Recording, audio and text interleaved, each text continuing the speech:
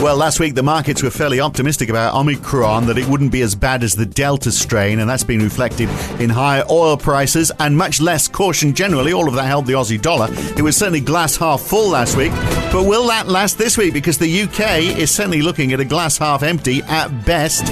And US CPI, no big surprise on Friday. Not a great number, but no worse than expected.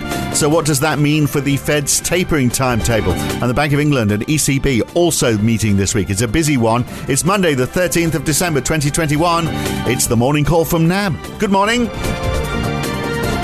Well, another strong day on Friday for US equities. The S&P 500 is up almost 1%. That's a rise of 3.8% over the week. The Nasdaq rose 3.6% last week, 0.7% on Friday. It was also a good week for the DAX and the Eurostoxx 50 and the CSI 300 in China, all up around 3% over the week, but they were all down actually on Friday. The US dollar was also down on Friday, losing 0.2% on the DXY, but that means it was basically flat over the week. Two currencies that did do well: the Norwegian krona up 0.5% on Friday and 2.5% over the week. And the Aussie dollar up 1/3% on Friday and 2.5% over the week as well. Now it's 71.7 US cents. US Treasury yields fell sharply on Friday, especially at the front end of the curve. 2 years down 3 basis points, 10 years down 1.5, but that was on a week when yields had been rising. 10 years were up over 14 over the week, 30 years up over 20 basis points. That's not happening everywhere. In fact, not anywhere really to that extent. Aussie 10 years, for example, fell 4 basis points on Friday, but 2.5 basis points on the week. UK 10-year gilts fell over the week, but only by a small amount, by a smidgen. And oil continues to rise. WTI and Brent both up 1% on Friday. WTI up 8.2% over the week. Iron ore and coal both up quite a bit as well through last week. So I sense it's going to be a busy week this week, not just central banks, but also lots of COVID news too, I fear. Here's NAB's Ray Attrell. Now, look, there is a bit, I wonder, are we going to see a bit more hesitancy this week, Ray? Because it was all sort of glass half full last week as far as COVID was concerned. But we've had research over the weekend suggesting 2 jabs of the existing vaccine, particularly if you take an AstraZeneca, is going to offer little immunity to this new strain. A 3rd jab offers 75% protection, so that's good news. But the UK, just in the last couple of hours, has raised its COVID alert level to level 4, which means transmission is high or rising exponentially. The number of cases in the UK of this new strain was 1,239, which is double what it was the day before. It's quadrupled in 4 days. And now the UK Prime Minister is making an announcement very soon, shortly after this podcast, 8 p.m. UK time, Sunday night. So there's not a lot of good news in all of that. Can the glass stay half full, or are people going to start taking a more pessimistic view, do you think? Well, morning, Phil. Got a lot to unpack there, and the answer is I don't know. But all I can say is that the S&P 500 went out at a new record high. So if you think about all the volatility and the market setbacks that we've seen in the last month, have all been because of the Omicron news and fears as to what that might do to the speed and extent of global economic reopening. And reading the news, the same news that you've been reading over the weekend, I must admit I was pretty discouraged by, and particularly that given the number of people here in Australia that who have had AstraZeneca rather than any of the mRNA vaccines, and knowing that just being double jabbed is providing virtually no immunity, which is what I think that UK Health Service study revealed on Friday. And I think that the response from the government here has been that they will bring forward the time between second AstraZeneca and a booster jab to 5 months from 6, which isn't particularly comforting, I'd have to say.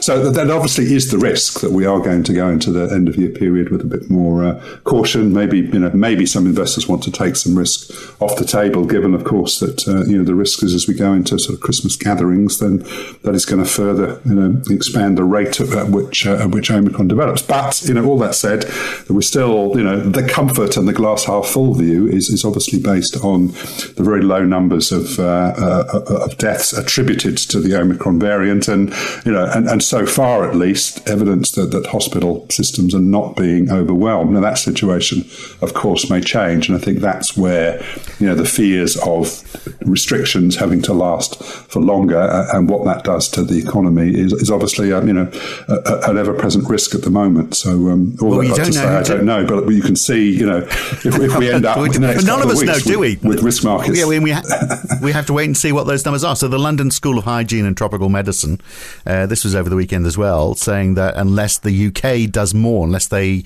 introduce more draconian measures, and then, this week they basically just said, well, you've got to wear a mask just about everywhere and work from home if you can. They say they need to do more than that. Otherwise, there's a risk of between 25,000 and 75,000 deaths over the next 5 months in the UK. So they're obviously expecting there's going to be a rush on hospitals. But who do you believe in this context? It's difficult. You just got to wait for the data. Yeah, well, let's see what Boris has to say. Presumably he's cancelling the Downing Street Christmas party. I guess that's the main purpose of the announcement now, has he? Yeah, he's cancelled last year's Christmas party. I think that's the one that that's probably what he's doing. The one that wasn't there. Yeah, exactly. So, okay, let's move on to inflation, which is the other big concern. Although, US CPI on Friday, I guess there was a question mark as to whether it was actually going to be a lot worse, but it wasn't that bad. It was 6.8%. Well, that's quite high. That was the headline number, the highest since 1982. But there were fears it would be higher than that, weren't there? Yeah, I'll call you out on that, saying it wasn't that bad because it was terrible in absolute terms. The market reaction was exclusively because I think markets have, after, what's the next number in this sequence? Upside surprise, upside surprise, upside surprise in the last 3 months. And then we've had a number that's come in bang on expectations. So clearly markets, whether it was equity markets or bond markets, were braced for the risk of an upside surprise and potentially an headline inflation printing above 7%. And so that didn't happen. But that 6.8% headline, as we were saying in Friday's podcast, has pushed that to be the highest number since 1982, up from sort of 1990 following the October release, and core inflation up to 4.9 from 4.6. And, and I think, looking at the entrails of the number, yes, we had some of the usual suspects there, like used car prices, airline fares, lodgings away from home, so hotel rates, all boosting the headline numbers. But the real kicker in the number was that the cost of housing, known as the shelter component, was, which is over 30% of core inflation, was up over 0.4% for the third month in succession. So we've really got housing-related inflation running at close to 5%. And that is nothing to do with the transitory story whatsoever. And that is really what's telling you that underlying inflation here is, it's the real story, I think. And, that is obviously going to feed into this week's Fed decision. Yeah, absolutely. Yeah, I wasn't saying 6.8% was a good number. It's just that people were fearing it could be higher. But take your point on all of that. At least we're not at the level we were in 1980 when it got up to 13.5%. I don't think the central banks could do too much about that, could they, given how much housing debt everyone's carrying? Which brings us nicely onto what the FOMC is going to do. This will be ammunition, won't it, to speed up the tapering program. So when is it going to be? When's it going to end? Is it going to be March, June? September's too slow, isn't it? Well, the strong expectation is that it's going to end in March. So what that means is doubling the rate of tapering from $15 billion a month that was only announced last month, remember, to doubling it. And that would mean we go from, we'll have gone from 120 to zero in the space of about 4 months. So that seemed to be baked in the cake after Jay Powell threw his hat in the ring in support of that a couple of weeks ago. So I think that's a given. Anything other than that would be a surprise. And then the other big interest is, how many FOMC members are now going to cast their dots for 2022 rate rises. And the expectation there is that we'll end up with a median 2022 dot for 2 rate rises next year. Though interestingly, a survey that was out on Saturday that I participate in of over 100 of analysts and strategists and market participants, the consensus is that the Fed will actually raise rates by 3 times, so 3 25-point increases last week, which is also the latest NAB view, which we published late last week. So the market's saying, we think the Fed's going to signal 2, but we think you're going to do 3. And obviously there's a risk. Larry Summers is going further. He says there's going to be 4. Well, that is the risk. And what I would suggest is that if the Fed dots do come in with a median of 3, the risk is that the market will say, well, that means you're probably going to do 4.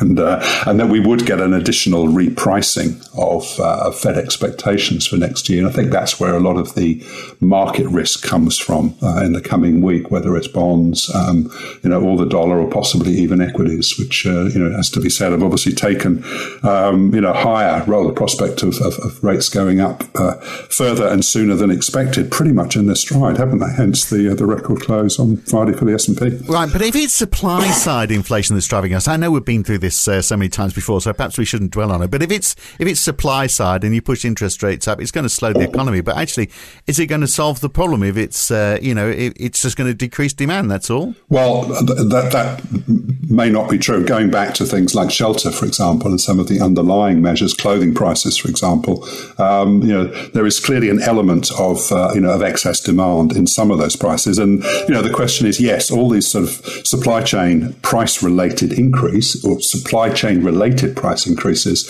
may well fall away, may well go into negative deflation territory next year. And then the question is, well, is that going to provide a sufficient offset from some of these underlying demand-driven inflation pressures, such that they net out to numbers that are close to 2%? In the moment, there isn't the confidence that even as and when some of these transitory prices fall, that we are going to see overall inflation and core inflation in particular, really falling as rapidly as obviously the Fed was claiming just a couple of months ago. And it seems like attitudes might be changing at the Bank of England a little bit. I mean, they were all set, weren't they, to raise interest rates. We had Ben Broadbent, though, from the Bank of England. Now he seems he's very much in the transitory camp. He's basically saying inflation is going to hit 5% in the UK by spring. Then it's going to fall back. And aside from that, if there's a risk of Omicron Plan C, depending on, whatever Boris says in the next hour or so, even with these rising numbers, the Bank of England can't really do anything this week, can they, with that in the background? Well, that's our expectation, and I think it's also the market consensus now that Omicron, I would say, be used as an excuse. But so if the Bank of England's coming out, that literally has it has a single target, doesn't it? Inflation. I don't know how confident it can be that it is transitory, but they can certainly use Omicron as a reason to sit on their hands at least for another month or two. And as we say almost ad nausea, you also got tax increases coming down the pipe in the early part of next year, and we've still got all the uncertainty over whether or not the government will decide to trigger Article 16. So I think the BOE is painfully aware of the risk that it will be tightening just as the economy starts to weaken by being hit from several sides at least. But that said, they've made it very clear they can't sit there and tolerate 5% inflation indefinitely. But I think as far as this week is concerned, I think that Omicron provides a sufficient excuse for them to say, let's just hang on and see how the land lies after Christmas. But